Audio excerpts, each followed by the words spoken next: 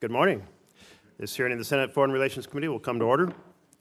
Today we will consider the nominations of 5 highly qualified individuals for positions of importance and sensitivity for America's interests at home and abroad. Richard Riley to be Ambassador to Somalia, Mark Toner to be Ambassador to Liberia, David White to be Deputy Director of the Peace Corps, Ambassador Harold Mustafa Garg to be Ambassador to Egypt, and Paul Martin to be Inspector General at USAID. Let me express my thanks on behalf of the committee to you, our nominees, for your dedicated public service and for being here today. And also, thank you to your families. I know they share in the celebration of this moment, just as they share in the challenges of your service. A grateful nation thanks you all. Before I introduce our nominees, I'll give a few words about what it means to fill these posts. Then I'll turn that over to Mr. Young. In Washington and around the world, including some of the most diplomatically delicate places, critical U.S. posts remain empty. They sit empty at a time when democracy, freedom, and the rule of law and human rights are under assault by extremists and authoritarians. Currently, we have a backlog of at least 23 nominees pending on the Senate floor and many more in committee. Many of those nominees are career Foreign Service officers who have served in both Republican and Democratic administrations. In the coming weeks and months, we will inevitably add to that list. To give you a sense of the urgency of this backlog today, as conflict engulfs the Middle East, the United States currently does not have confirmed ambassadors in Lebanon, in Egypt, and in Israel. USAID remains without an assistant administrator for the Middle East. The State Department's coordinator for counterterrorism still awaits confirmation. This is unacceptable. The United States cannot expect to lead the free world if the United States does not even have someone in the room. If we seek to build lasting peace around the world, then we need talented and experienced public servants like those with us here today, on the job as quickly as possible. In these difficult times, we must take action to expeditiously advance nominees for all of our critical national security posts. I'll now introduce the nominees, after which I'll proceed to opening statements from Senator Young and then testimonies from the nominees.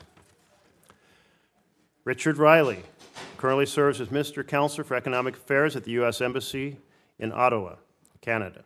He is nominated to be our next ambassador to Somalia, a country confronting many challenges, but one which also has made fragile progress over the last decade. Mark Toner most recently served as the Minister Counselor for Public Diplomacy at the U.S. Embassy in Paris. Mr. Toner also serves as Peace Corps volunteer in Liberia, has also served as a Peace Corps volunteer in Liberia, where he is nominated to be our next ambassador. David White currently serves as Special Assistant to the President in the White House Office of Presidential Personnel. He has served on the National Security Council, where he facilitated government-wide efforts to resettle nearly 90,000 Afghan allies. He is nominated to be the next Deputy Director of the Peace Corps. Ambassador Harold Mustafa Garg has served as the U.S. Ambassador to Bulgaria and was previously the Deputy Chief of Mission at the U.S. Embassy in Portugal. She grew up in North Dakota and speaks Kurdish, Arabic, Farsi, Greek, Hindi, Bulgarian, Portuguese, and I'm sure English. Ambassador Garg is nominated to be our next ambassador to Egypt, a critical post in today's turbulent Middle East. And finally, we will consider Paul Martin, a lifelong public servant who has served as the Inspector General for NASA since 2009. He is nominated to be the next Inspector General at the United States Agency for International Development. Congratulations again on your nominations, and thank you for joining us today and your service to the nation. With that, let me turn things over to Senator Young for his opening remarks. Well, thank you, Mr. Chairman. First, I want to thank all of you. I want to thank you for your service. I want to thank your families for being here for this important hearing. The sacrifices you make by accepting these posts are enormous, I know, and please know that we're grateful for your continued service. Today's hearing comes at a time of great uncertainty and conflict throughout the world.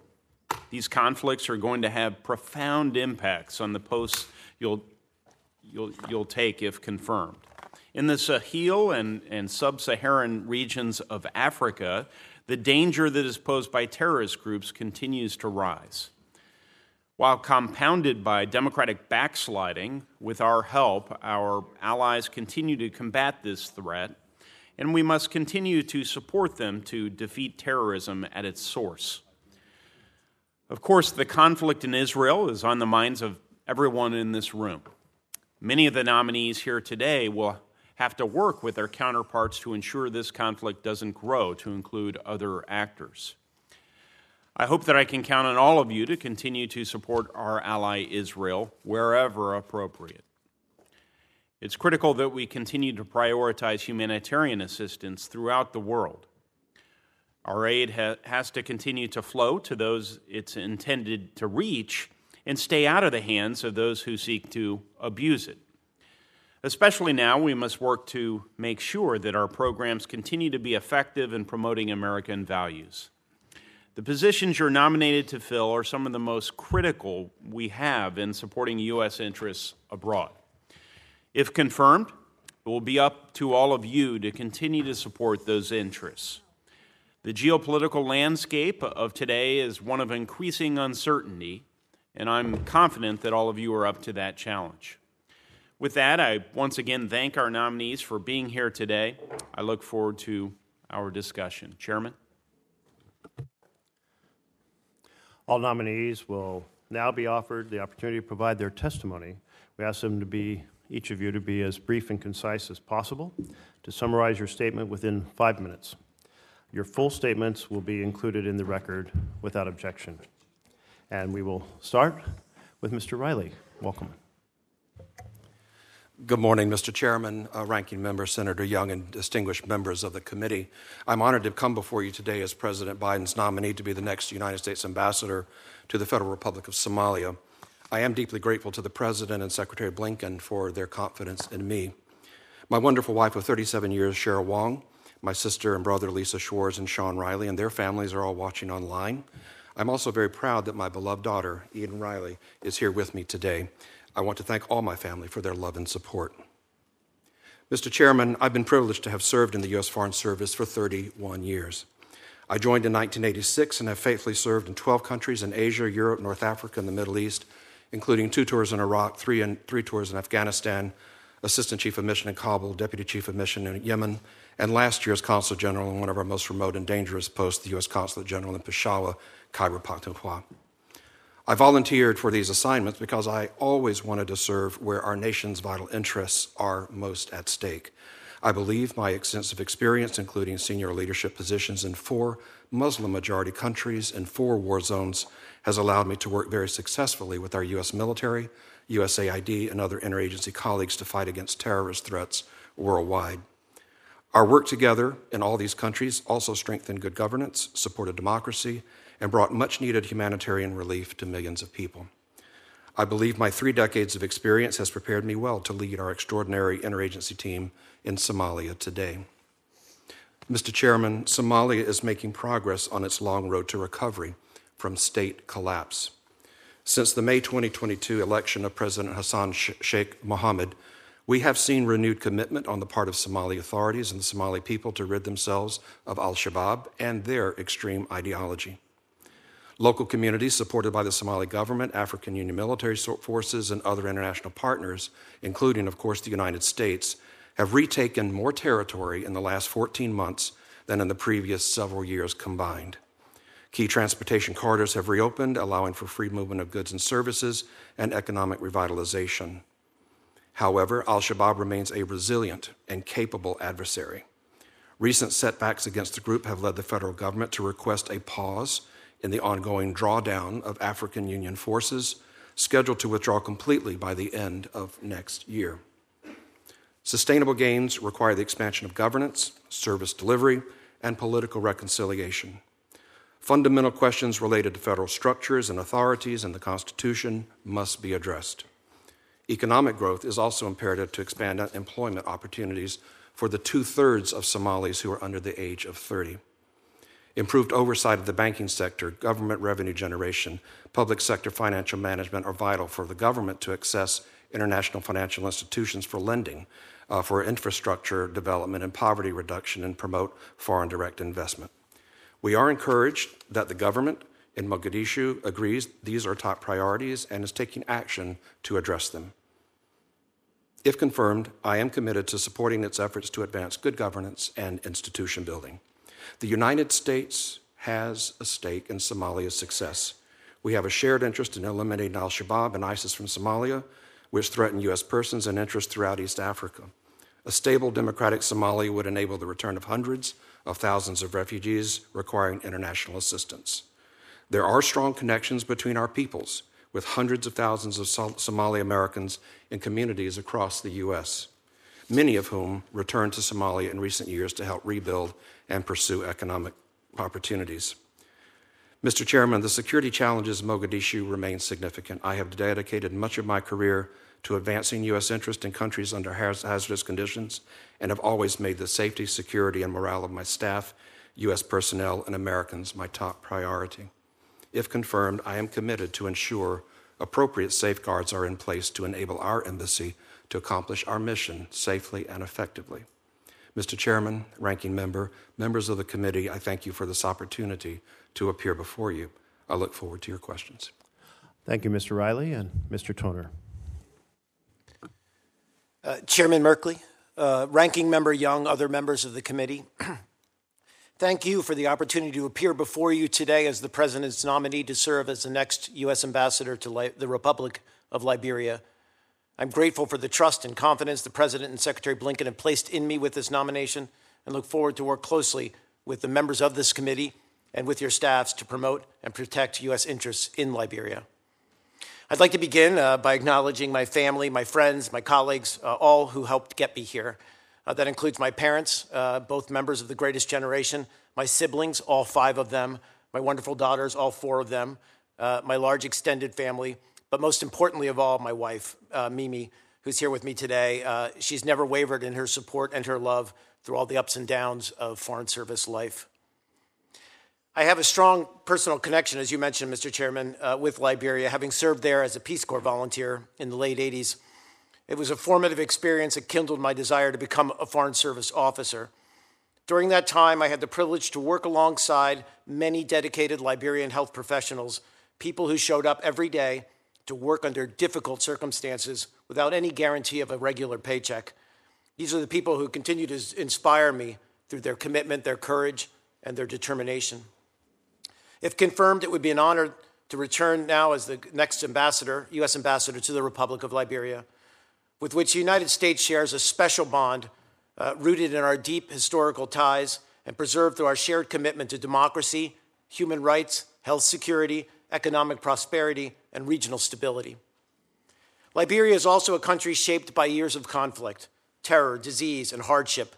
It speaks to the Liberian people's resilience when, in 2017, the country achieved a significant milestone by carrying out the first peaceful transition of power between 2 elected presidents in over 70 years.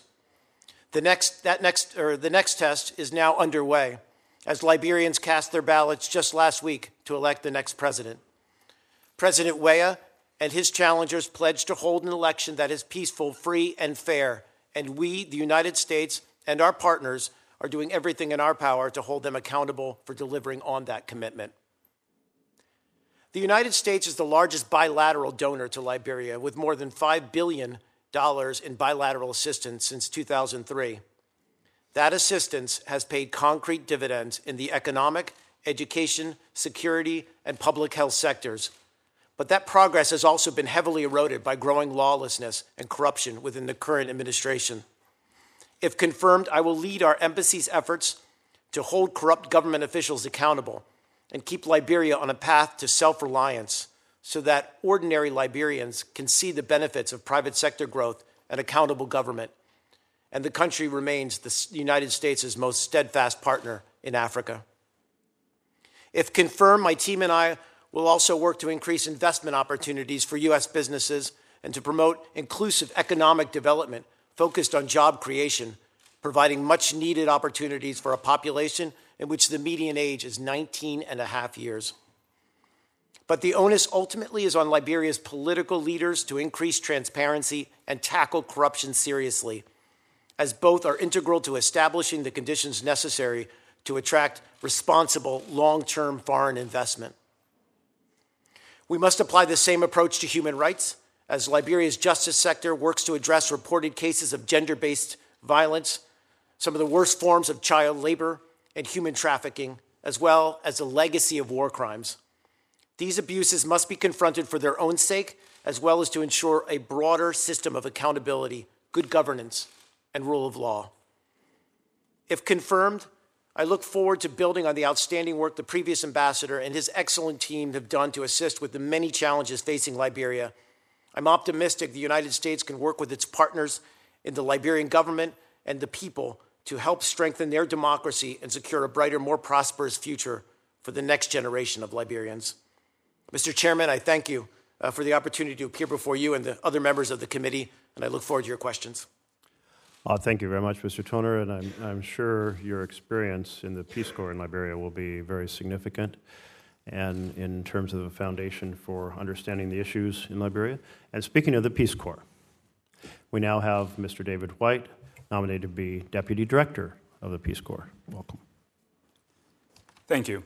Chairman Merkley, Ranking Member Young, and esteemed members of the Senate Foreign Relations Committee, thank you for the opportunity to appear before you today.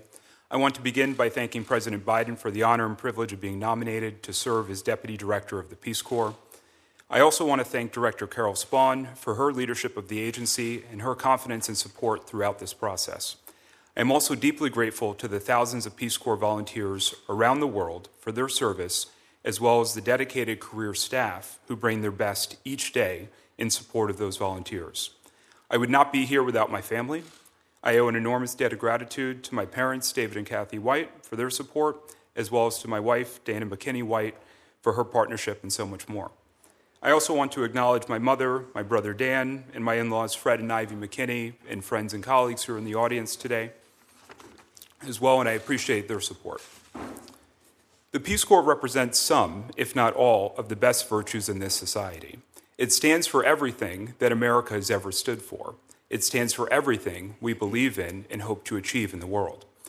Those words by Sergeant Shriver, the first director of the Peace Corps, remain as true today as they were then. The Peace Corps' commitment to public service is one that I've long admired and sought to emulate in my own career. I'm a proud third-generation military veteran, so perhaps it's no surprise that at the age of 17, I began my career in public service as a West Point cadet. It was there that I deepened my desire to serve something greater than myself, and it's where I learned the values of duty, honor, country. After graduating from the academy, I went on to serve as a cavalry officer in the U.S. Army. I had the immense privilege of leading women and men in combat in Kandahar, Afghanistan.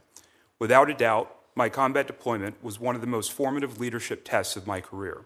Each day, I faced new challenges spurred by life in a combat zone, balancing our mission to establish and safeguard a fragile peace with the safety and well-being of my soldiers.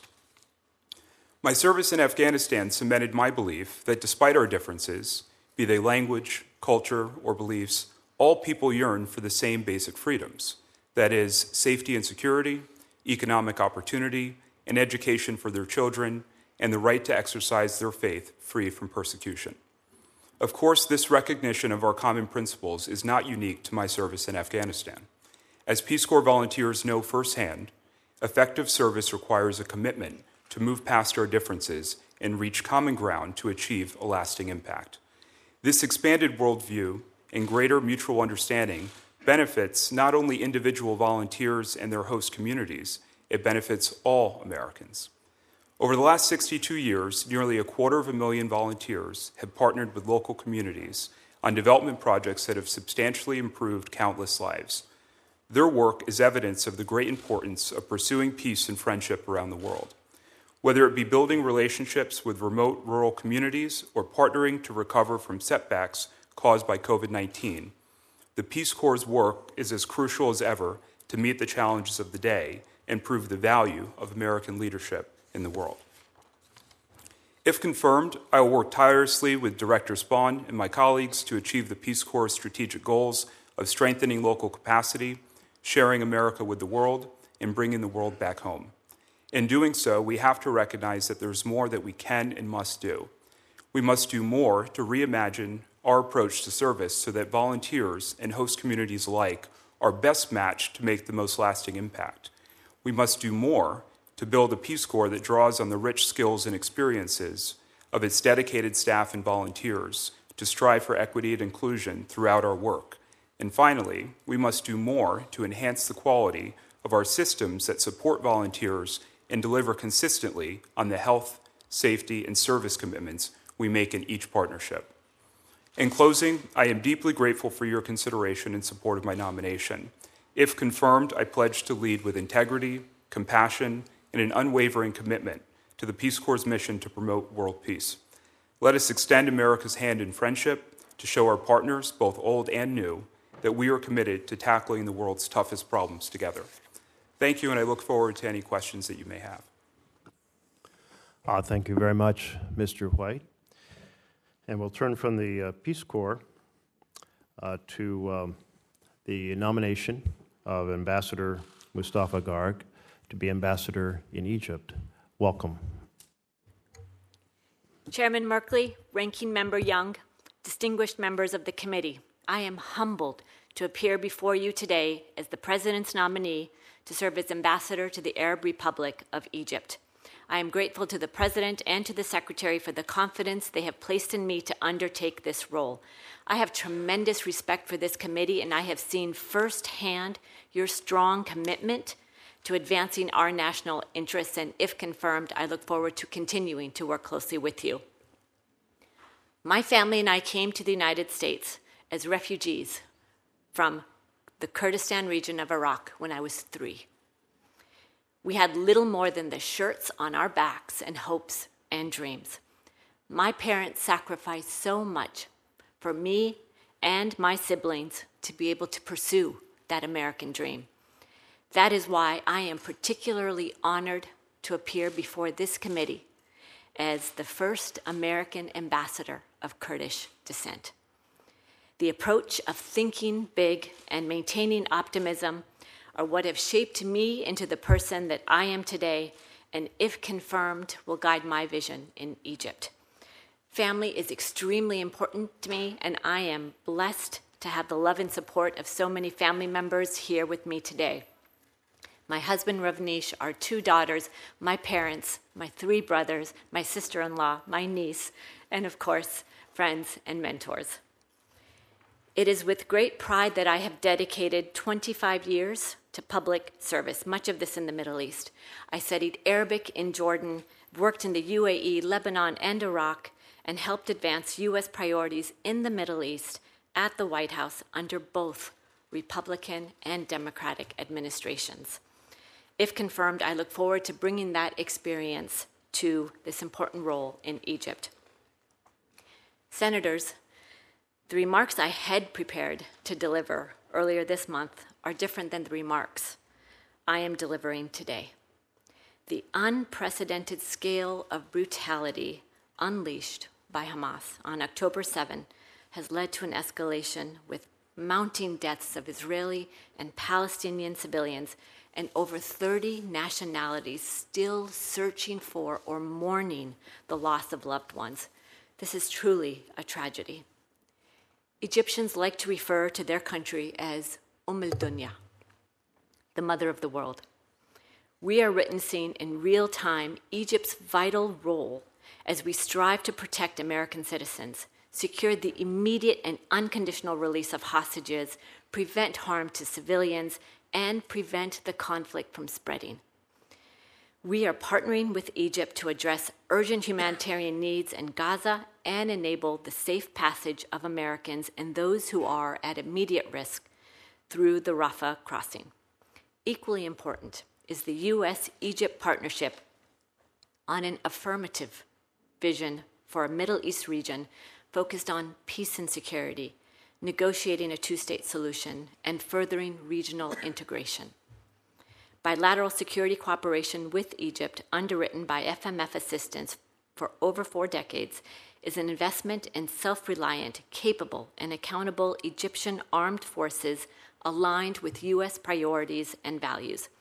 If confirmed, I will implement this cooperation while continuously reflecting that the U.S.-Egypt relationship will be strongest with tangible and lasting progress on protecting human rights and respect for fundamental freedoms, in particular, further releases of political prisoners and reforms to pre-trial detention. I pledge to consistently raise these important concerns with the government of Egypt and to prioritize engagement with Egyptian civil society. The U.S.-Egypt partnership is multifaceted and constantly adapting to meet present challenges. Today, Egypt, as the world's largest wheat importer, is on the front lines of the global repercussions of Putin's brutal aggression. Egypt and the United States have stood together in support for Ukraine, and from my service as ambassador to Bulgaria, I know well how vital our partnerships are to address Russia's destabilizing role. The U.S. Embassy in Cairo is among the largest in the world, with a talented and dedicated team of American and local staff that, if confirmed, I would be proud to lead. And thank you to the staff for their 24/7 work right now. Thank you to them and thank you to their families. The safety and security of the embassy team and U.S. citizens in Egypt, if confirmed, will always be my foremost priority. Thank you again for the opportunity to appear before you today, and I look forward to your questions. Thank you very much, Ambassador.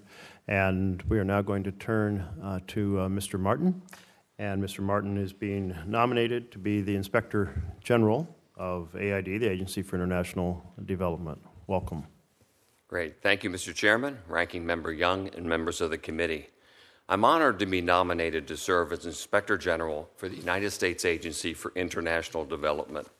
If confirmed, I commit to working closely with this committee to provide timely and comprehensive information related to the programs and operations of USAID and the other agencies under the OIG's oversight mandate. At the outset, I would like to recognize my family for their love and support. My wife, Rebecca Lou, and our daughters, Anna, Emily, and Grace. I also want to express deep appreciation to my colleagues at the NASA Office of Inspector General, whom I've had the pleasure of working with for the past 14 years. I've dedicated the bulk of my professional life to public service at three important government agencies: the United States Sentencing Commission, the Department of Justice Office of the Inspector General, and now NASA OIG. And since late March 2020, I've also served as Vice Chair of the Pandemic Response Accountability Committee, an entity created by Congress to support independent oversight of the $5 trillion in emergency pandemic federal relief. As the committee considers my nomination, I am energized by the prospect of working with, learning from, and helping lead USAID OIG's dedicated staff located across 5 continents as the office works to safeguard the integrity and effectiveness of the U.S. government's international development and global humanitarian assistance efforts. If confirmed, I would look to increase the OIG's oversight of the tens of billions of dollars in assistance provided by USAID to Ukraine since the onset of Russia's invasion in February 22. Congress and the American public deserve to know that the OIG is laser-focused on ensuring that USAID programs in Ukraine are working as intended and are not compromised by corruption. Similarly, the OIG must continue rigorous oversight of U.S. foreign assistance programs in many other vulnerable parts of the world through its audits, inspections, and investigations. And this would include investigations into misuse of USAID funds programmed through non-government organizations and the United Nations. A high priority would be oversight of USAID programs in Gaza and the West Bank, particularly any allegations that U.S.-provided humanitarian assistance has been diverted to terrorist organizations. Finally, the OIG must maintain a cooperative yet independent working relationship with USAID leadership while building a professional environment at the OIG that attracts and retains talented employees who have a heart for the office's oversight mission. I am thankful for and humbled by this nomination and the opportunity, if confirmed, to serve alongside the USAID OIG team to strengthen America's foreign assistance programs around the globe. Thank you. Thank you very much, Mr. Martin. We all know how important the role of inspector generals are, as you noted, to make sure that the aid gets where it needs to go and does not feed any form of corruption. Thank you. Before we start our series of 5-minute rounds, I have a few questions that speak to the importance that this committee places on responsiveness by all officials in the executive branch and that we will expect and will be seeking from you. And I would ask each of you to provide just a yes or no answer. And so I'll pose the question and just have each of you respond to it. Do you agree to appear before this committee and make officials from your office available to the committee and designated staff when invited? Yes, Senator. Yes. Yes. Yes. Yes. Thank you. Do you commit to keep this committee fully and currently informed about the activities under your purview? Yes. Yes, Senator. Yes. Yes, sir. Indeed. Do you commit to engaging in meaningful consultation while policies are being developed, not just providing notification after the fact? Yes. Yes. Yes. Yes, sir. Yes. Do you commit to promptly responding to requests for briefings and information requested by the committee and its designated staff? Yes. Yes. Yes. Yes. I will. As you imagined, yes is the answer we were hoping from each of you. So thank you very much. We're now going to start our 5-minute round of questions. I'm hoping to get a question into each of you during my 5 minutes, which means your answer to complicated things has to be pretty brief, a challenge. But here we go. Starting with you, Mr. Riley. Somalia has not held a one-person, one-vote election. Its government institutions are considered weak and sometimes corrupt. The relationship between the federal government and the states remains complicated.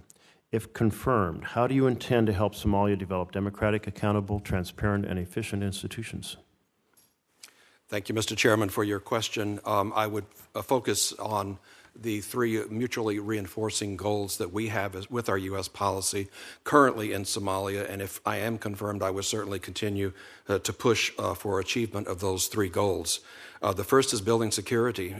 That has to happen. It's continuing to happen as we continue to support in a number of ways, which I can elaborate later, as we start to help the government build up its security forces. The second overarching goal is to establish good governance. Without good governance, you're not going to have the institutions necessary to deliver the services and the things that the people of Somalia need. And the third goal is to foster inclusive economic growth such that the government can start to generate its own revenue so that it can wean itself off of international assistance that it's currently dependent heavily on. So those are the overarching goals that we have in Somalia, Mr. Chairman, and I would continue to push, if confirmed, to achieve those goals.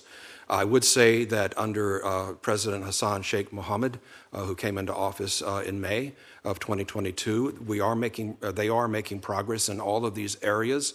There are some fits and starts in all of this, but I would say that the president has pushed forward on all of these areas, which are synonymous with the approach that we as the United States are taking and trying to assist the president and his government, both at the federal level and the federal member state level, to achieve these goals. Thank you. Yes, sir. I did travel to Somalia, and I'm well aware of the enormous complexities, and I know you appreciate them as well. Yes, sir. Thank you. Turning to Mr. Toner, what is your assessment of that recent election process? And there's a new round, the final round, I think, coming next month.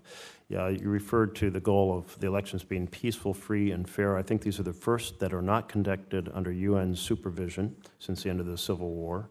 What's your message to Liberians and to voters as we prepare for this runoff? Thank you for the question, Senator. I hope, respectfully, I hope you'll understand my reluctance to pronounce on the conduct of the elections. The first round took place last week. Those votes are still being tabulated by the National Electoral Committee, so I don't want to get out ahead of the process. Senator, I would only add that our message, the U.S. government's message, has been clear and consistent throughout the election season, and that has been that the Liberian people deserve elections that are free, fair, and peaceful. I would add that the first round seems to have gone off without any real cases of violence, and that is encouraging. If confirmed, Senator, I will make it my priority to work with the new leadership of Liberia on the range of the number of challenges it faces, Senator, which is why it's so important that the Liberian people see that leadership, that next administration, as credible. And so, which is why the process matters so much. Thank you. And I know the elections are being held in the context of some democratic backsliding across the continent and an election with serious deficiencies in neighboring Sierra Leone. A lot of work to do there. And the integrity in elections is so important to the legitimacy of the government. Mr. White, in your testimony, you said that the Peace Corps proves the value of American leadership and has the strategic goals of increasing local capacity, sharing America with the world, and bringing the world back home. I went to Vietnam this last year, and they had their first class of Peace Corps ever. So as I was growing up, we had generations of young Americans going to Vietnam to fight a war, and now we have a class that is there and a new class arriving, and I believe they're only dedicated to English proficiency, supporting English. Can you give a little sense of how expanding the Peace Corps into Vietnam serves these goals that you have mentioned? Thank you, Senator, for the question. I would tell you that I know that my colleagues at the Peace Corps, of course, very excited about the tremendous progress in Vietnam.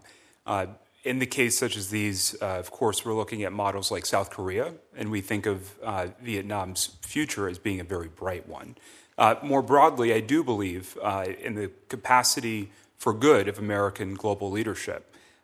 Peace Corps, of course, plays an important role in that. When I think about our national security objectives, our foreign policy priorities, I think about the 3 Ds, so to speak: defense, diplomacy, and development. Peace Corps has a huge role to play in both diplomacy, because the volunteers are really grassroots diplomats, if you will, in development as well, from everything from community economic development to sustainable agriculture and so many other respects. And so I would say that Peace Corps, through Vietnam and other areas in the Indo-Pacific and around the globe, has a very large role to play, and I thank you for its support. Thank you. My time is up, and I'm going to ask everyone else, if you can't get, I got that question in just under the 5-minute bell. Thank you for your response, and I will ask everyone to stick to the 5 minutes. I apologize, Ambassador, that I didn't get to you yet, and to Mr. Martin, but there may be more opportunity to do so. Let me hand the microphone over to my colleague, Senator Young. Thank you, Chairman. Ambassador Mustafa Garg, the ongoing conflict between Israel and Gaza will have consequences throughout the region. Egypt will have an important role to play. So I want to first touch on ensuring the safe exit of U.S. citizens and other nationals from Gaza through the Rafah crossing between Gaza and Egypt. I know you alluded to this in your testimony. Ambassador, for starters, if confirmed, will you commit to prioritizing this mission? And can you tell the committee what on-the-ground actions our embassy in Cairo can take to support this overall mission? Thank you very much, Mr. Senator, for that very important question. Absolutely. The safety and security of American citizens is an utmost priority. I am heartened by the fact that the President has nominated Ambassador Satterfield to be our special envoy in the region. Ambassador Satterfield is someone I have known for over 20 years, and he is actively working on this issue. And as you have seen, both the President and the Secretary have been actively engaged with all of the parties to find a way forward. My understanding is that upon his return from Israel, the President had a good conversation with President al-Sisi, and they have agreed on allowing the humanitarian assistance into Gaza and our citizens out. They're working on the mechanism to do that, but the general agreement is there. Maybe you could unpack some of that. By the way, Ambassador Satterfield, I'd say, is an inspired choice. His work was exemplary in Yemen and I know in other areas. So glad you'll be working actively with him should you be confirmed. What role specifically do you believe the United States can play in working with the Egyptians to ensure that this humanitarian access is sustained? What role should the embassy take in conducting oversight and maintaining control over aid that's provided? So our role, a very, very active role. My understanding about the situation on the ground at the border is that it's fluid, it's layered, and the concerns of the Egyptians regarding the influx of the refugees, the border security, and of course Israel's own security is extremely important. So all of that combined is unfortunately delaying what we would have loved to have seen earlier this week, the aid going in and our citizens coming out along with the other people at risk. So active engagement with all of the parties and with the UN is extremely important to make sure this important mission is achieved. Well, thank you. My expectation will be that you and other members of the administration will have the tools they need to be successful, but to the extent this committee can be helpful, I know you and others will let us know as soon as possible. Mr. Martin, in light of this conflict between Israel and Hamas's control over Gaza, it's going to increasingly be important for us to impose the strictest scrutiny over our assistance to Gaza, but also to the West Bank. If confirmed, do you commit to taking additional steps, including on-site verification where possible, to ensure that U.S.-funded or enabled assistance to the Palestinian people is not diverted or even used for terrorist activities? Absolutely, Senator. It'd be one of the highest priorities of the office. Thank you.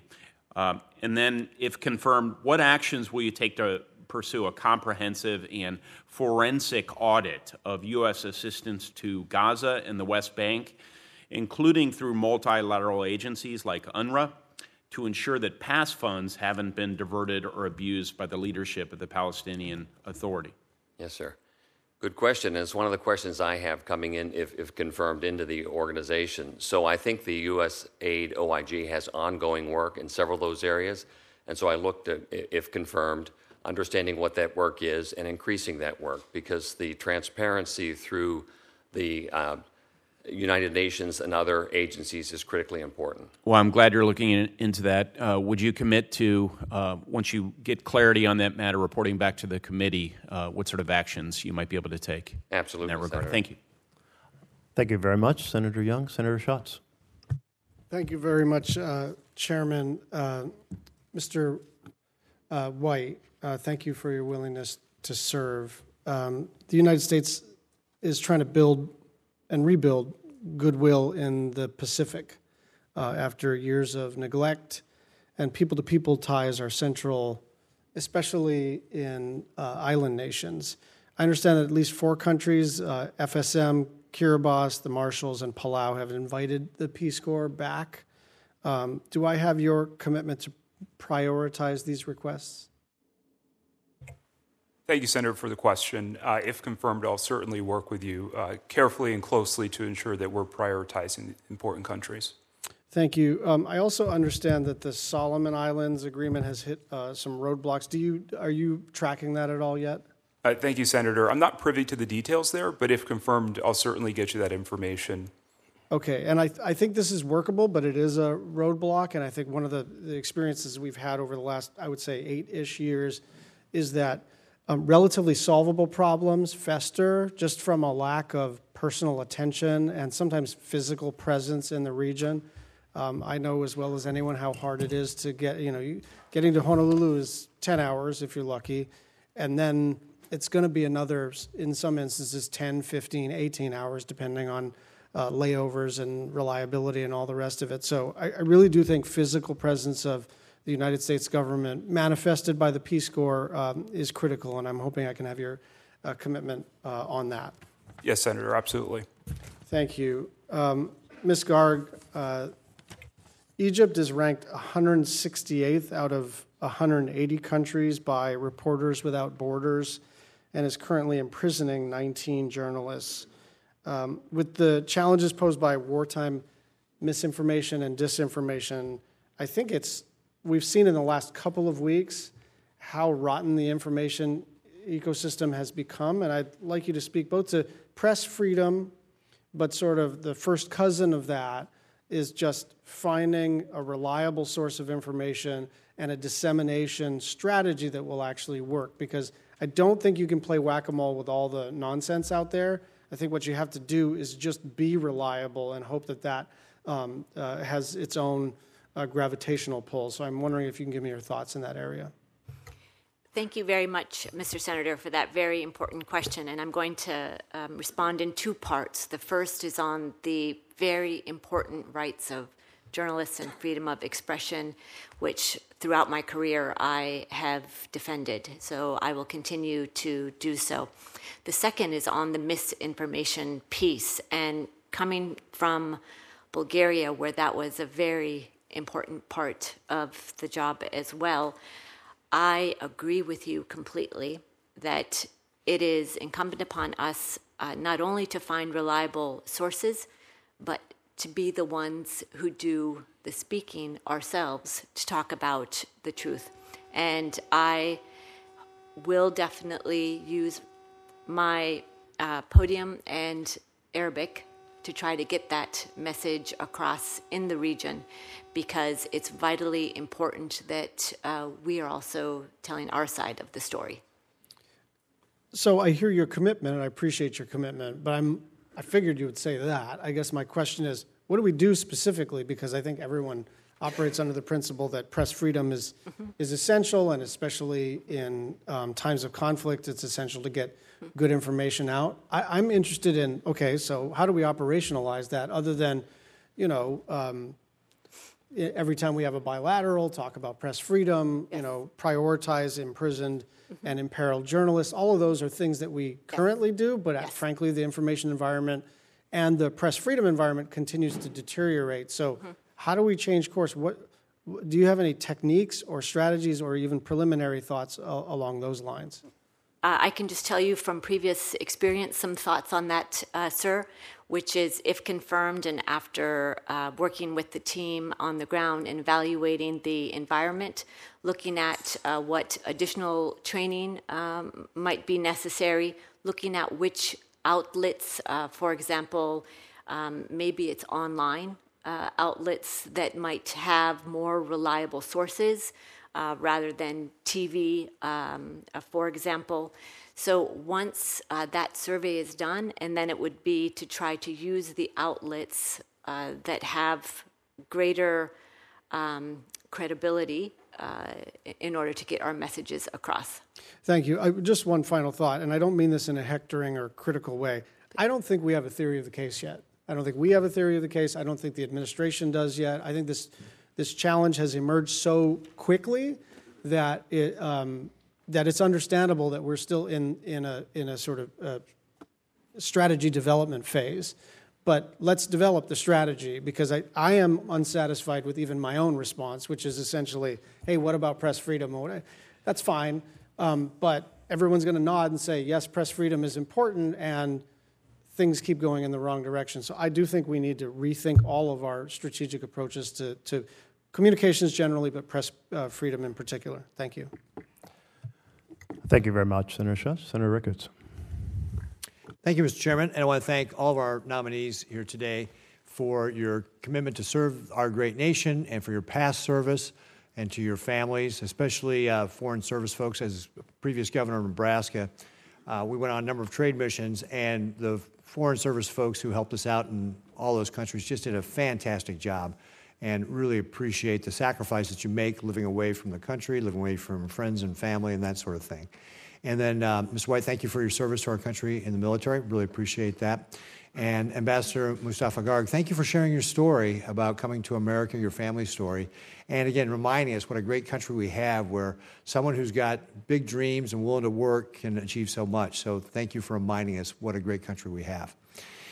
Since the brutal and illegal war that Russia launched on Ukraine, we have seen the United States Congress appropriate about $100 billion in aid to Ukraine. And this aid has been absolutely instrumental for Ukraine's ability to be able to resist that terrible invasion.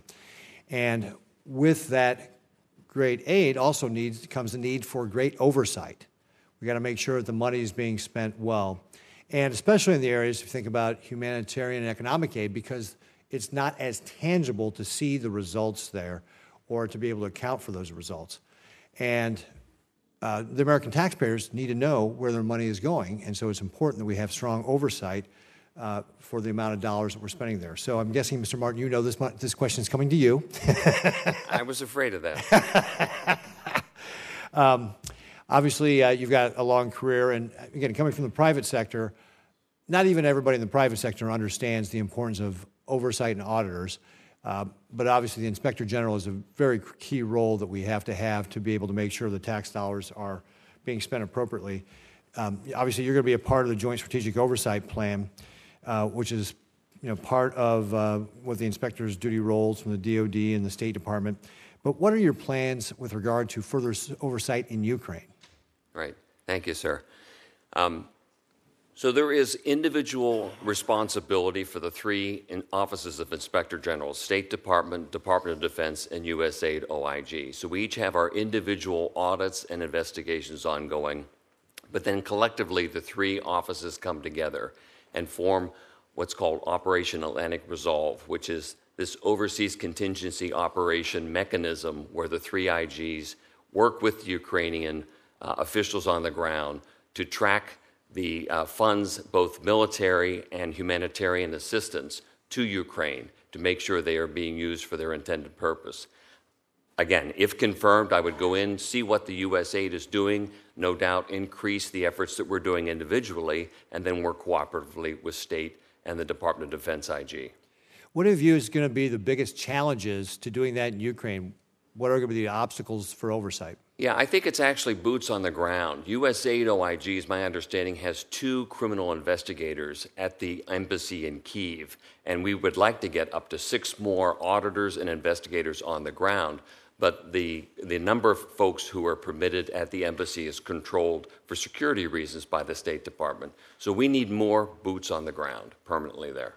So is there something Congress can do to be helpful on that? For example, if we create a special investigator general or whatever, is that something that, Inspector General, is that something that would be helpful to be able to get more boots on the ground, or are there? I actually think creating a special Inspector General for Ukraine oversight would be less helpful. Really? Because you have the 3 Inspector Generals who have the authority and who already have the mechanisms and the agreements with Ukrainian officials. To superimpose a new Inspector General on top of that, I think would be counterproductive. The amount of time it would take to set that office up, the inevitable conflicts with the other Inspector Generals who are doing work there. So I think it's best to continue to rely on the 3 offices of Inspector General who currently have jurisdiction there. So is there anything else Congress can be doing to be able to be helpful to make sure we're providing you the resources you need for oversight? Because I think right now we've supplied about $13 million to be able to do oversight. Is there anything else we need to be doing? No, I think, again, it's a security situation on the ground for us getting more individuals, more auditors, more investigators in there. My sense is that the offices of Inspector General are funded well enough at this point, but I would suggest that any additional supplemental appropriations to Ukraine have a small sliver for the oversight component as well. So it sounds like what you want to do, though, is work with the State Department to get more of those inspectors in there because they're the ones that are the gatekeepers on how many can get in. Is that accurate? 100%. All right, great. Well, thank you very much, Mr. Martin. I appreciate it. Thank you, Mr. sir. Chairman. Thank you very much, Senator Ricketts. And now we're turning to Senator Murphy. Thank you very much, Mr. Chairman. Let me add my thanks to the entire panel for your careers of service and your willingness to continue to serve. None of these are easy places that you are headed to. I wanted to spend a little bit more time on Egypt with you, Ambassador Garg.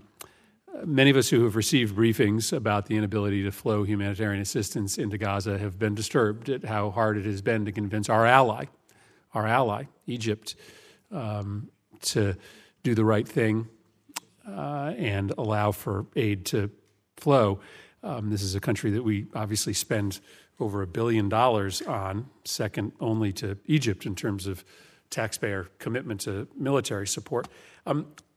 I was a little concerned about your opening statement in which you said that our security cooperation with Egypt is an investment in, quote, self-reliant, capable, and accountable Egyptian armed forces aligned with U.S. priorities and values.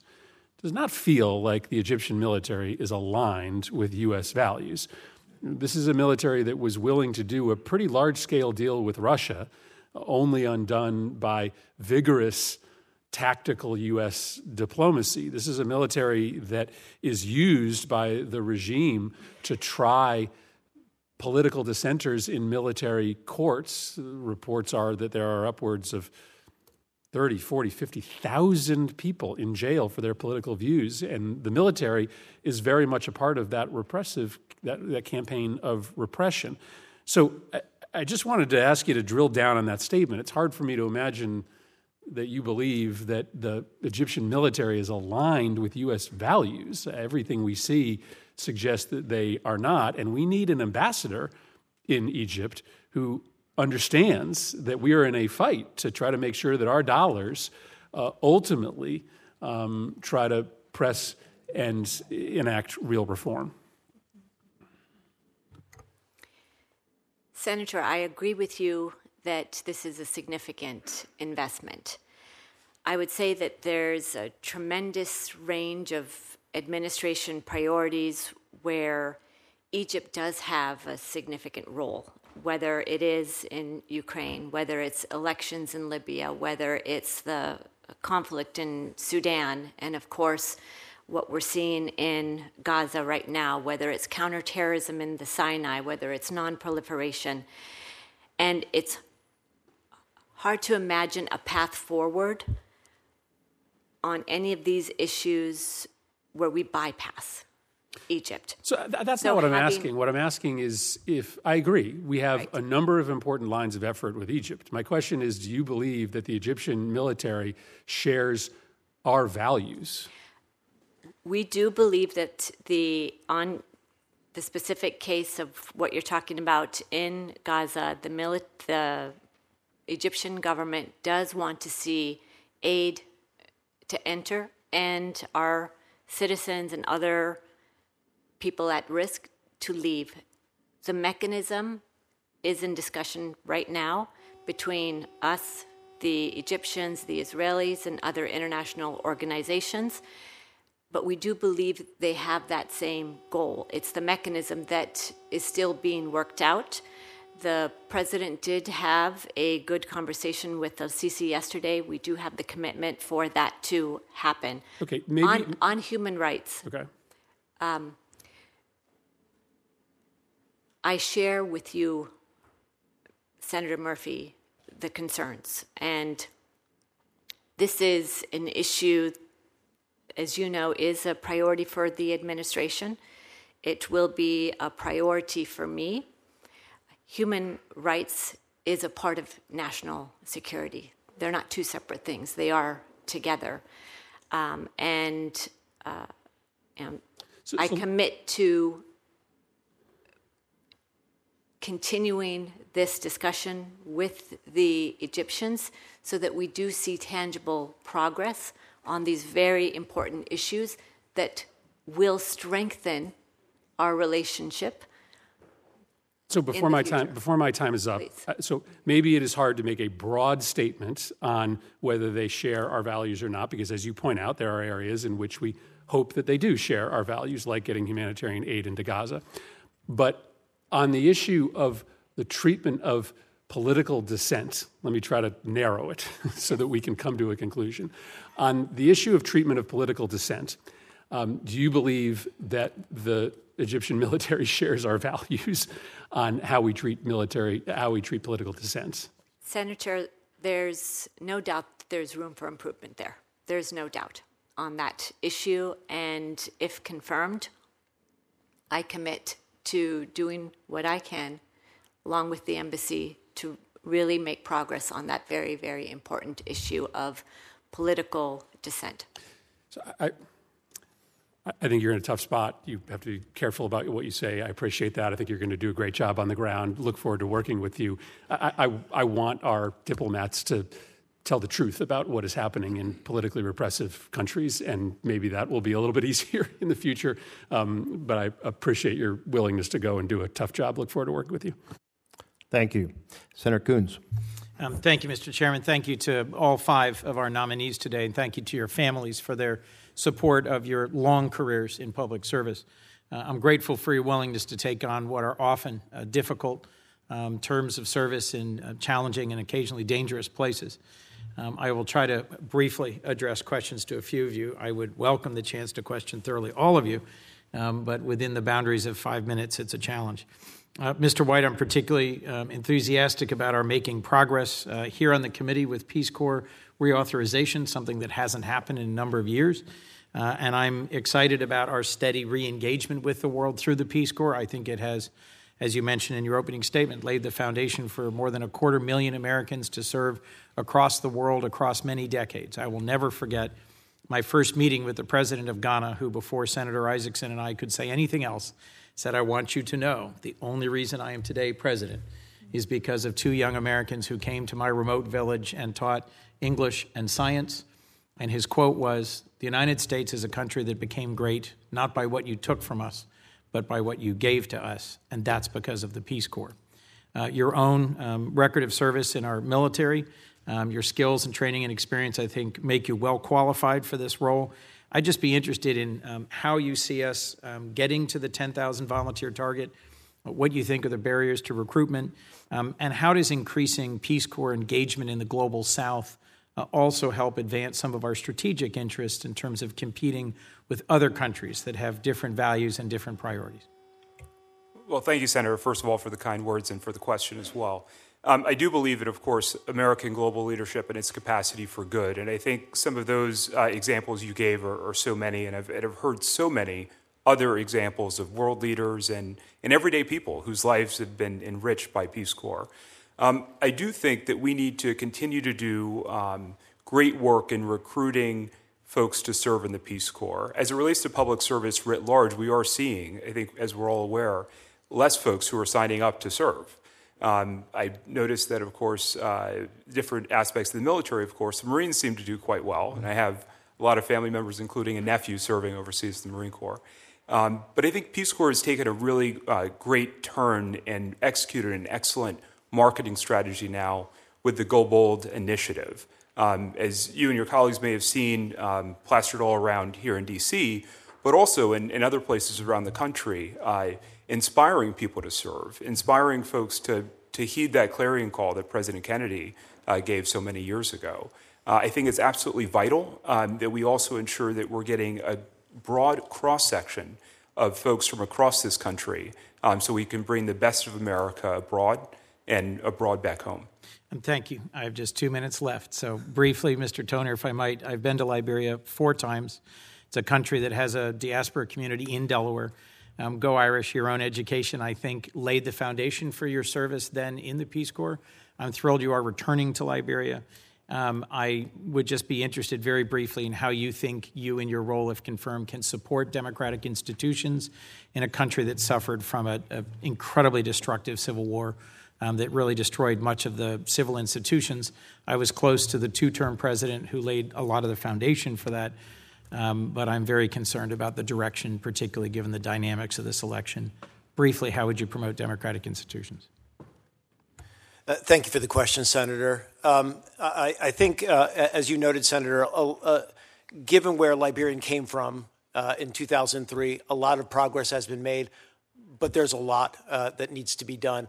Senator, if confirmed, I would focus somewhat like a laser beam on corruption. I believe corruption is probably the biggest single impediment to progress, not only on the democracy building front, but also on the economic development front. And that will be a clear focus for me if I am confirmed.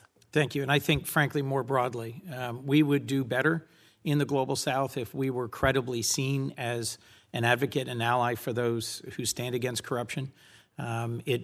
We restrain our businesses with the FCPA. We might as well get more credit for the fact that we do business in the developing world in a cleaner, more transparent way. Ambassador Garg, if I might, I'm about to travel to Egypt. It's a country I've been to many, many times, and I value deeply our close partnership and relationship. But as Senator Murphy's questioning highlighted, we have a real disagreement, a real tension over political prisoners, the suppression of dissent. I intend to raise this again with al-Sisi. There's been public reporting that Egypt, which is neutral in the war in Ukraine, has considered selling arms to the Russians, has decided hopefully not to. They are an enormous consumer of grain from Russia and Ukraine. They're a critical regional leader. They play an important role in relations with Sudan. What will you most prioritize in your service as ambassador? And how will you ensure that you strike that right balance between advocating for human rights and civil liberties and sustaining an enduring partnership that is key to Israeli-Egyptian relations and security? Thank you for that question. I will just say I think human rights are part of our national security, and in my previous assignments, I have demonstrated that we can accomplish both. As an example, what in previous assignment, military modernization, energy diversification, and rule of law reform. Having a confirmed ambassador on the ground elevates our ability to raise these issues consistently, which is absolutely important. And if confirmed, I commit to doing that, sir. Thank you, Ambassador Garg. I'll have some questions for the record, if I might, Mr. Riley. Mr. Martin, I apologize for not also engaging with you. Effective and engaged oversight on our robust programming is critical. Somalia is a nation that badly needs a skilled and seasoned representative of the United States. I hope we will quickly confirm all of the nominees today. Thank you for your patience with my going over, Mr. Chairman. Thank you, Senator Coons. Senator Shaheen. Congratulations to each of you on your nominations, and I look forward to working with you if confirmed. Mr. Riley, I want to begin with you because as Russia's continued its unprovoked war in Ukraine, one of the pieces of collateral damage, sadly, has been that global food prices have continued to rise rapidly. It's had a huge impact, not just in the Middle East or in Eastern Europe, but also in Africa. I understand that Somalia has received more than 80,000 tons of wheat from Ukraine last year, and it's experiencing record high food prices. So how can we, and one of the other challenges is that many of people in Africa and other countries that are affected are blaming the United States rather than blaming Russia, who should appropriately be blamed for what's happened. So how can we improve our public diplomacy to communicate with folks about what's really causing the high food prices and the impact on them? Thank you, Senator, for the question. I think it's an extremely important one in relation, especially to Somalia. The United States remains the single largest humanitarian donor to Somalia. We've given $890 million in each of the last 2 fiscal years. We're up to $1.7 billion in the totality of the humanitarian assistance that we've given to Somalia. And this is because of the situation on the ground. There is a desperate situation in Somalia with 5 recurrent rainy seasons that have failed. There's been the longest drought in history. Somalia's population is 17 million people. According to the statistics I have from all of our aid workers who are there, 8.25 million of those are classified in need of humanitarian assistance. That's about half the population. I'm sorry to interrupt, but I'm almost out of time. Yes, and the question that I'm really asking, though, I appreciate the dire need Yes. that they have for food because of what's happening. But the question that I have is, how do we better communicate to people in the region about what's responsible for that? Yeah. I'll be very succinct. We have to do a lot better. I've worked in a lot of countries where we've given tremendous amounts of aid, but we do not do a good job in our public diplomacy in getting that word out. You have my commitment. If I'm confirmed as ambassador, we'll leverage every platform, every vehicle that we have to get the word out to the Somali people that it's the United States of America and our taxpayers who are funding this tremendous amount of aid to the people of Somalia. Thank you very much. Mr. White, I think what's happening with the Peace Corps is very encouraging. New Hampshire is one of the top 10 states in terms of providing Peace Corps volunteers. We're very proud of that. But how will you ensure that the Peace Corps is fully implementing the recommendations from the Sexual Assault Advisory Council, including working with local staff and communities on sexual assault prevention? Thank you, Senator, for the question, and thanks also for your support of the Peace Corps and getting to the top 10. I would tell you, first of all, safety and security is the highest priority. That includes prevention of sexual assault and sexual harassment. We must strive to zero incidents. Unfortunately, we know we live in a dangerous world. That's true here at home, and it's true abroad as well. So when the worst does happen, we need to ensure that the response is victim-centered, treats victims with dignity and respect, the full suite of reporting options, the resources they need to move beyond that, and of course then pivot again towards safety and security. This is also a recruiting matter. And it's also an equity matter. It's a recruiting matter because people need to know that they're safe and secure and that we're going to take good care of them.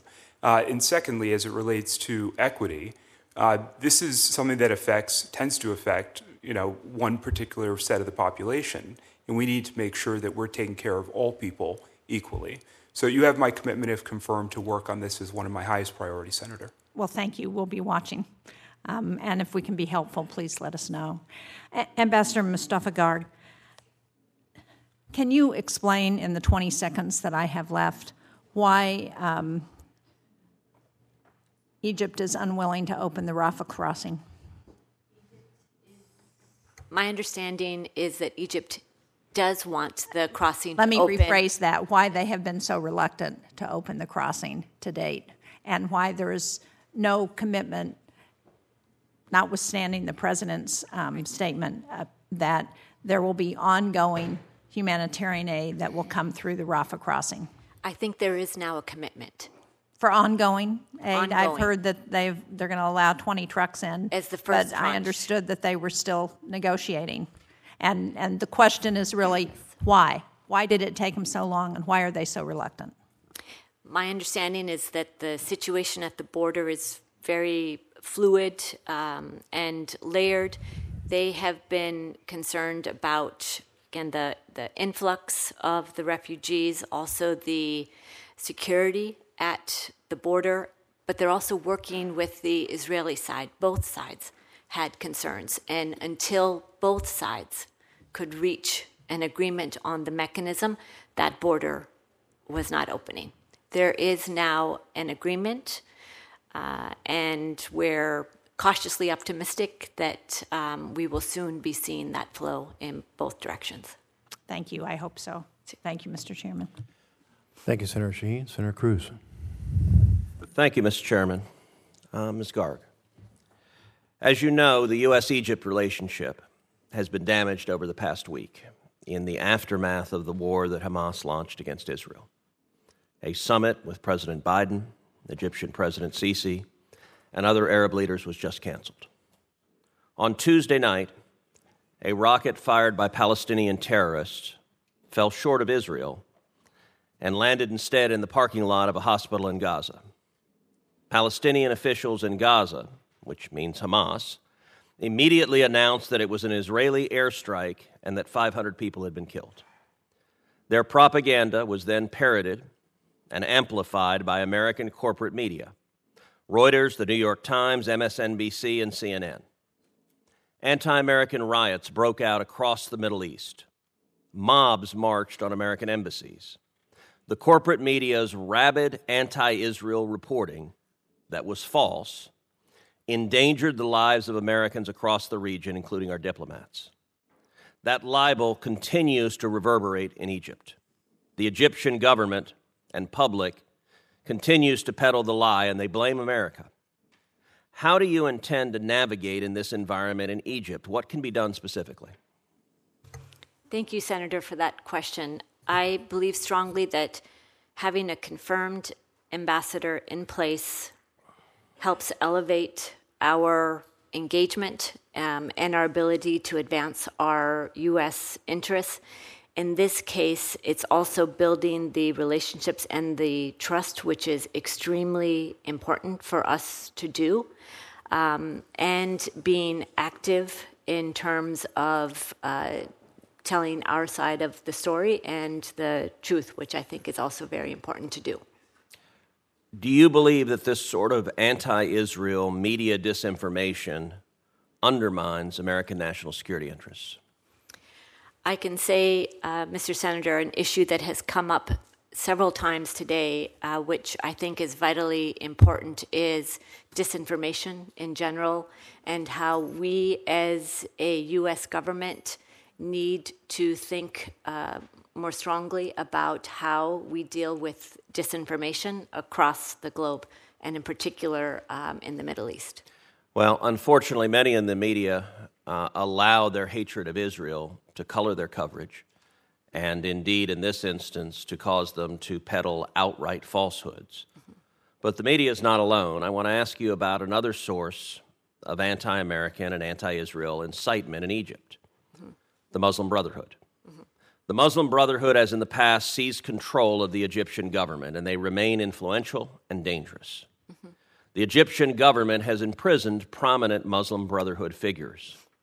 I want to ask you about one in particular, mm-hmm. Salah Sultan. Mm-hmm. As you know, Sultan is a Muslim Brotherhood leader and a hate preacher.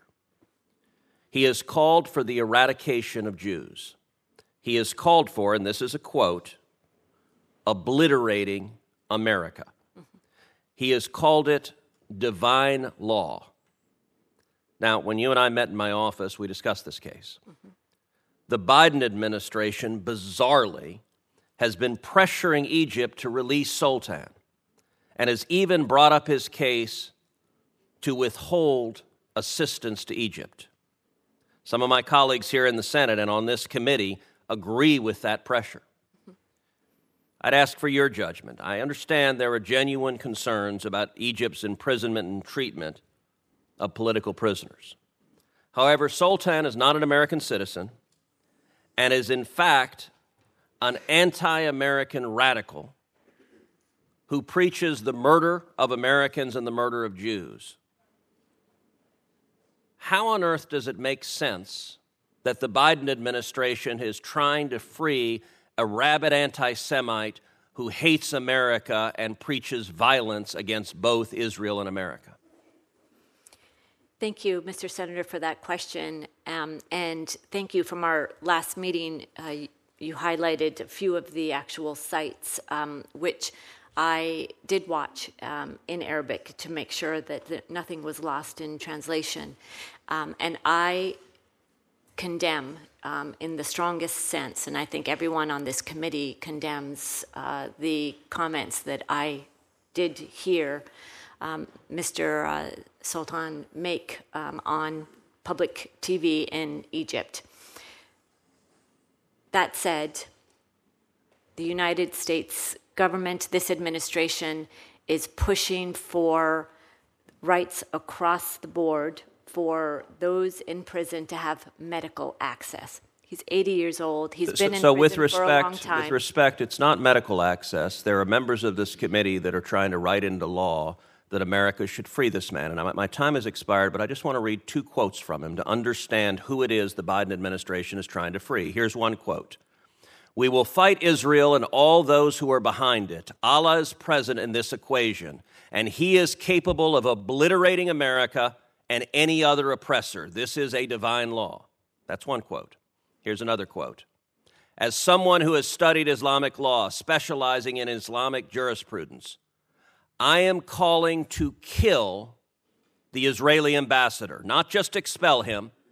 Any Zionist, tourist or other, who enters Egypt must be killed.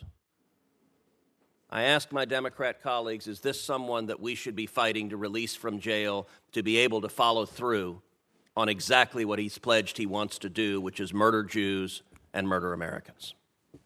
Senator Cardin. Well, first, let me thank Senator Merkley and Senator Young for chairing and arranging for this hearing.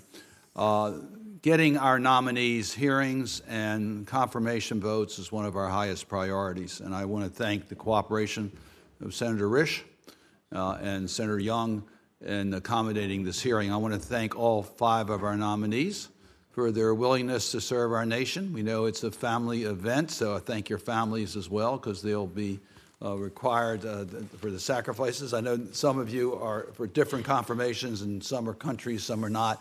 I recognize that. When we have a hearing, we like to get as many as we possibly can in, but we want to make sure we have an opportunity to give members a chance to ask their questions.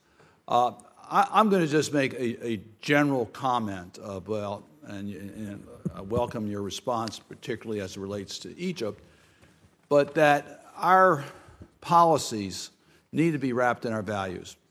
President Biden has said that frequently, that we can have strategic relations with other countries. Egypt's a very important country for the United States.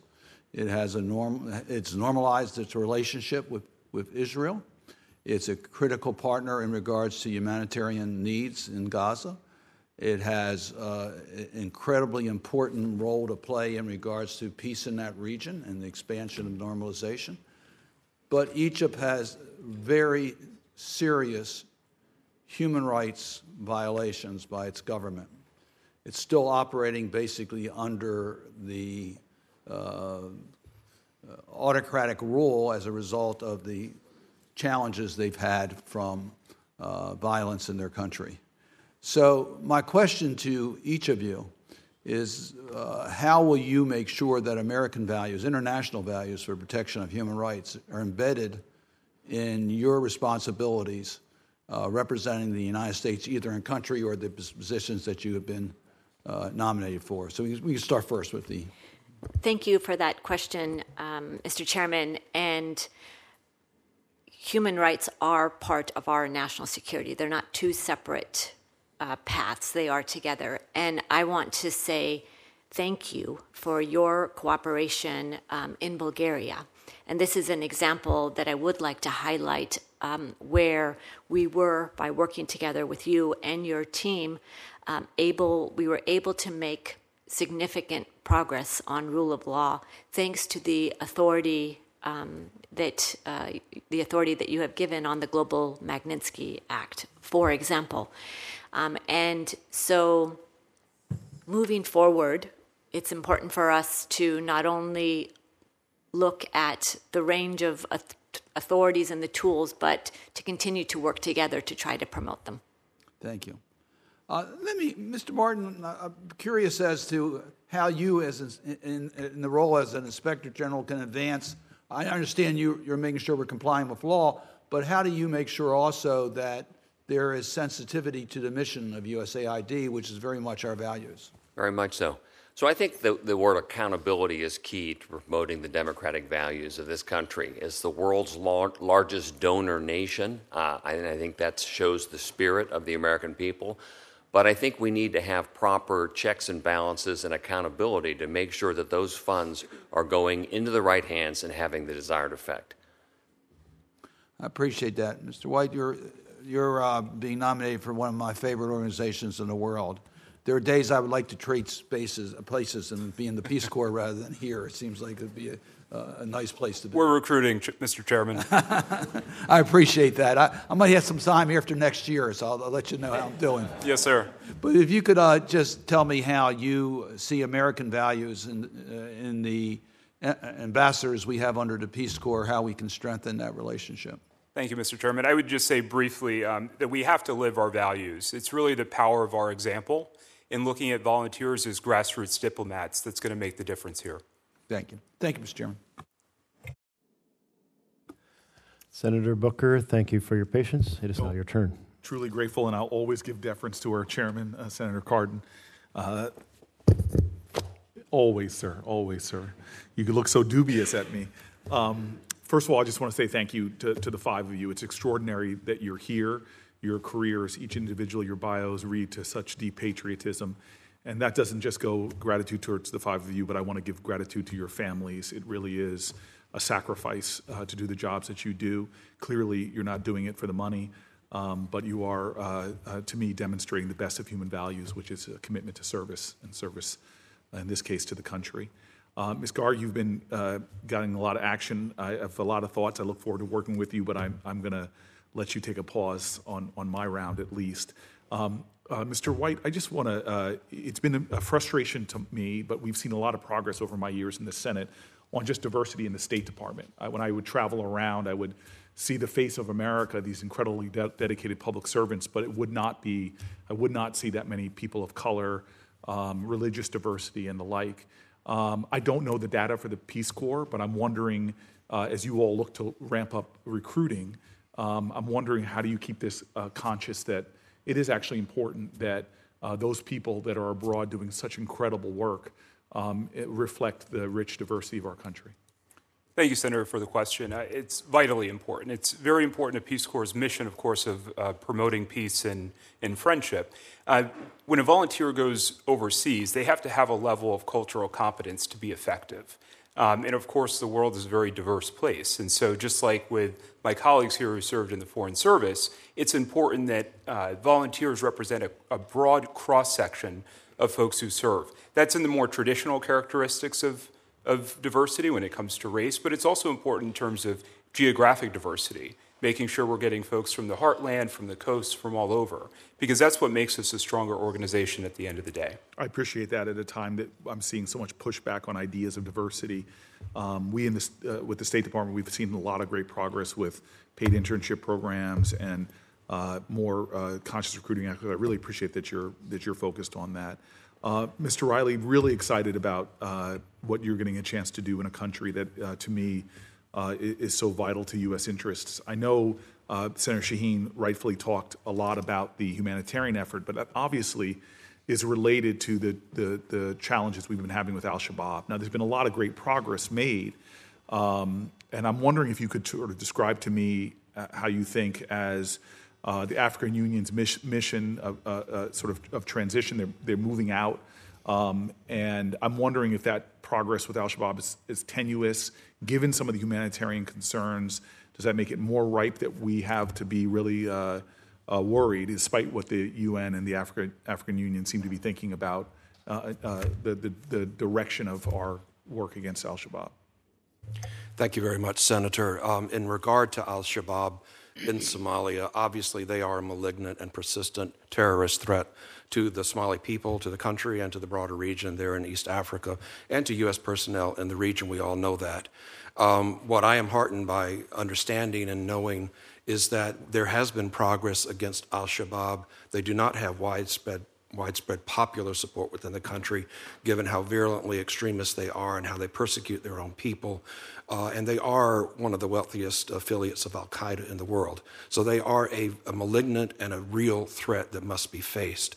What I'm heartened to see and understand is that through all of the support that we have given and our partners in the Quint have given in terms of standing up the Somali security forces and the progress that's been made in that area, progress is being made. More territory has been regained in the last, I think it's 14 months than in the previous 5 years against al-Shabaab, which is a real success. That has to continue. We know that there was some setbacks last month in Galmudug in that offensive. We all recognize that. But as you also know, the federal government, together with the African Union, have asked for a pause briefly for 90 days for that scheduled drawdown of the ATMOS forces. That's for 90 days through to the end of December. But the scheduling of the the drawdown of ATMOS and the stand-up of the Somali security forces will proceed apace. There is still the goal of having the Somali security forces securing the country with ATMOS not there by the end of next year. Thank you. I'm going to stop you there because Yes, I want to sir. get a question to Mr. Toner. I just Yes. will say that I'm hopeful for the elections in 24. Yes. It's an issue I'd love to explore with you at some point. Mr. Toner, I'm excited about your position. I've got a lot of DNA from West Africa, and Liberia is obviously a country that for its history with the United States, and especially African-American diaspora, has been extraordinary.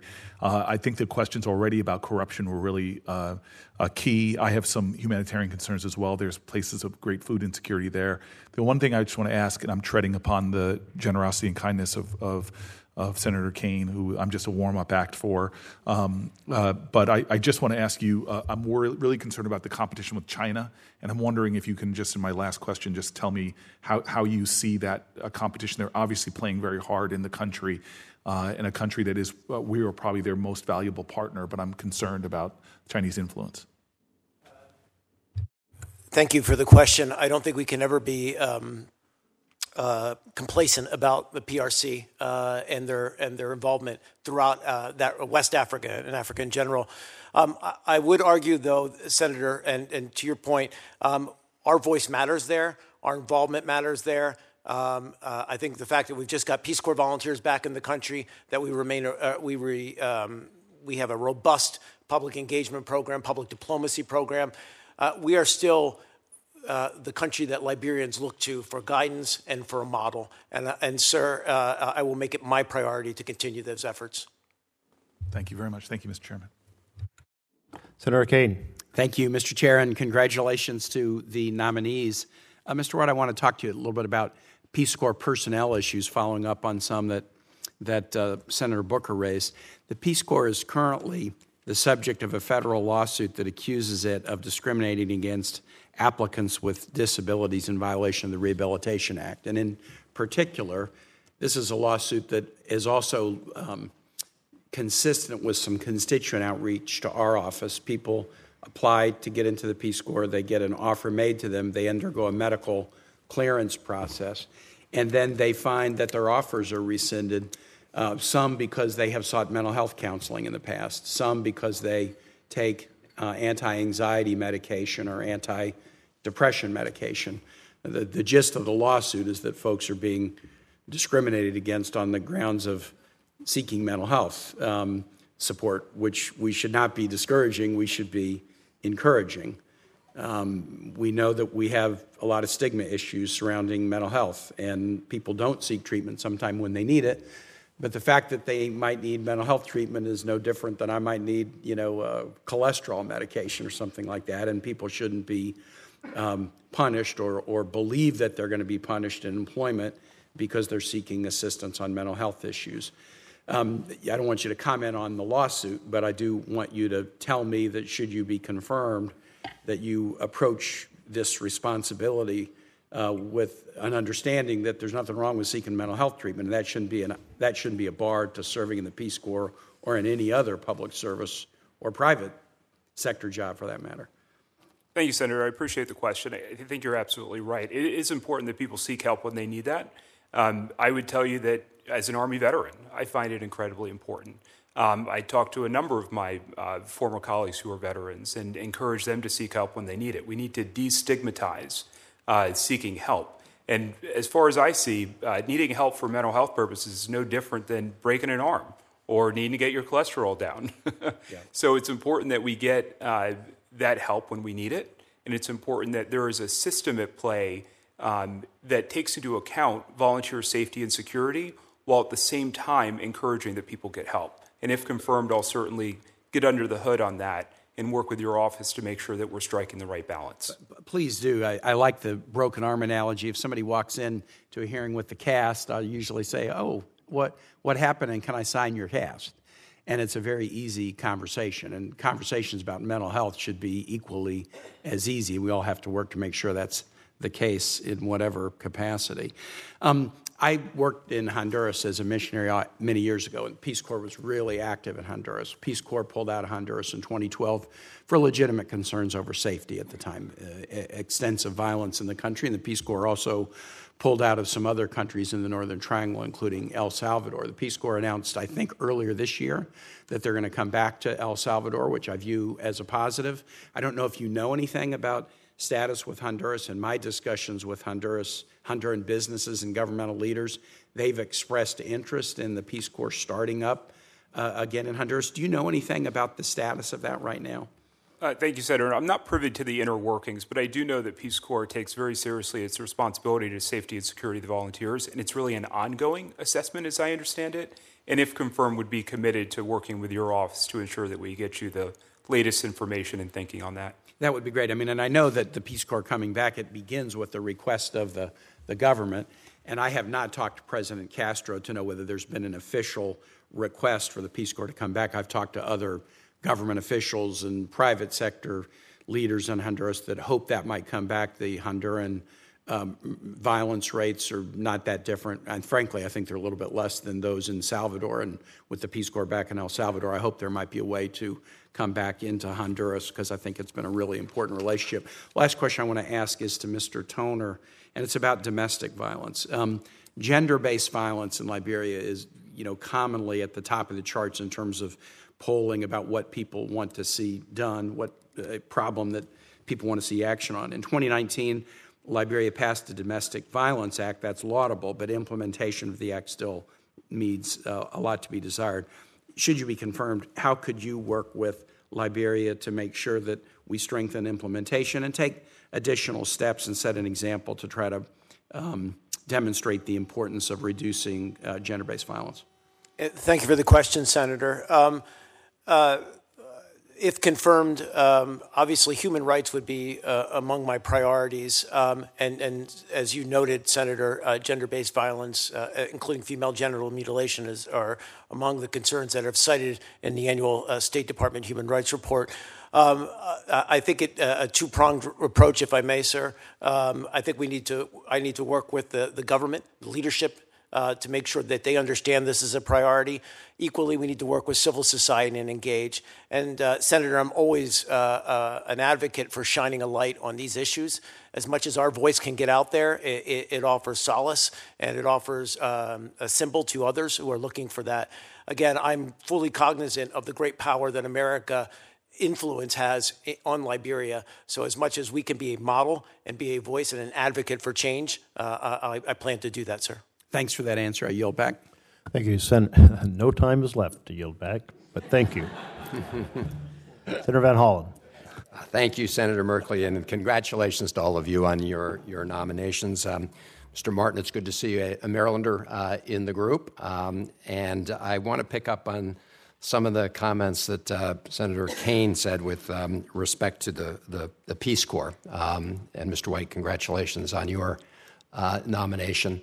I try to make it a point whenever I'm overseas in an official capacity to meet with our Peace Corps volunteers. I come from a Foreign Service family and have deep appreciation for what they do and our other Foreign Service and Foreign Service officers do. But on the Peace Corps, I was recently in Vietnam with Senator Merkley. We made a point to meet with the Peace Corps volunteers, and I also, which is a first, as you probably know, I'm sure you know. And then in Sri Lanka recently, getting the Peace Corps back in the end of the year, both stops, I got a chance to see the new Peace Corps group in action in Vietnam and the preparations being made in Sri Lanka. So I look forward to working with you as you move forward on assuming you get your confirmation, which I do support. Thank you, Senator. If I could, Ambassador Mustafa Garb, I would like to use the time to better understand exactly what's going on with respect to desperately needed humanitarian relief in southern Gaza. And I realize that you've been nominated, you haven't been confirmed, but I also assume that you've been following this issue very closely. And we are trying to untangle exactly what the obstacles are. As I understood your testimony, you believe an agreement has been reached to provide sustained humanitarian relief across the border. My understanding is that an agreement has been reached to open up the border. The mechanisms are being worked on all three sides. By that, I mean the UN, Israel, and with Egypt. And as the president said, this first tranche will go as long as Hamas doesn't try to confiscate that first tranche. Then we hope there will be additional tranches. So the first tranche meaning the 20 trucks, is that what you're talking about? Yes, sir. Okay. And when it comes to, so the Egyptians, as you understand, have cleared that. The Israelis have cleared that, subject to what kind of other requirements? Yes, my understanding is there has been a general agreement reached. In terms of the situation on the ground at the border, which is fluid and layered, first of all, I would say that on the Gaza side, they need an authority to organize the people who would go across, and that authority is not Hamas. In addition to that, it's making sure that the goods that go in are inspected to also make sure. I don't have a lot of time. I'm just trying to figure out our pieces. We're just exactly. trying to get information. This is so there is no other right now. Obviously, Israel is prosecuting its war against Hamas. Yes, we support them getting rid of Hamas. But so, what other authority would there be in southern Gaza? Are we talking about the United Nations? What are we talking? What could that possibly be? So these are all the complexities that are involved in the area, and why we have sent David Satterfield out to the region to focus on exactly this issue, sir. Because that situation is fluid, because of the war, details such as having to repave the roads on which the trucks will enter are the details that the parties are working out. Okay. Well, one of the most desperate situations right now of all the humanitarian needs is access to water, because right now Israel has turned off the water, except for my understanding is one pipe in southern Gaza, which is where it's turned on only for a few hours a day. So what you're telling me is that it's going to take potentially a lot more time to get bottled water in convoys across the Gaza-Egypt border. Is that what you're saying? I think the situation is very complex, and if confirmed, I commit to following up closely. I don't have all the details on the timelines. I do know that there is a commitment, definitely from our side, and in the great work of Ambassador Satterfield, but also in the President's conversation with President el-Sisi, he did receive that assurance.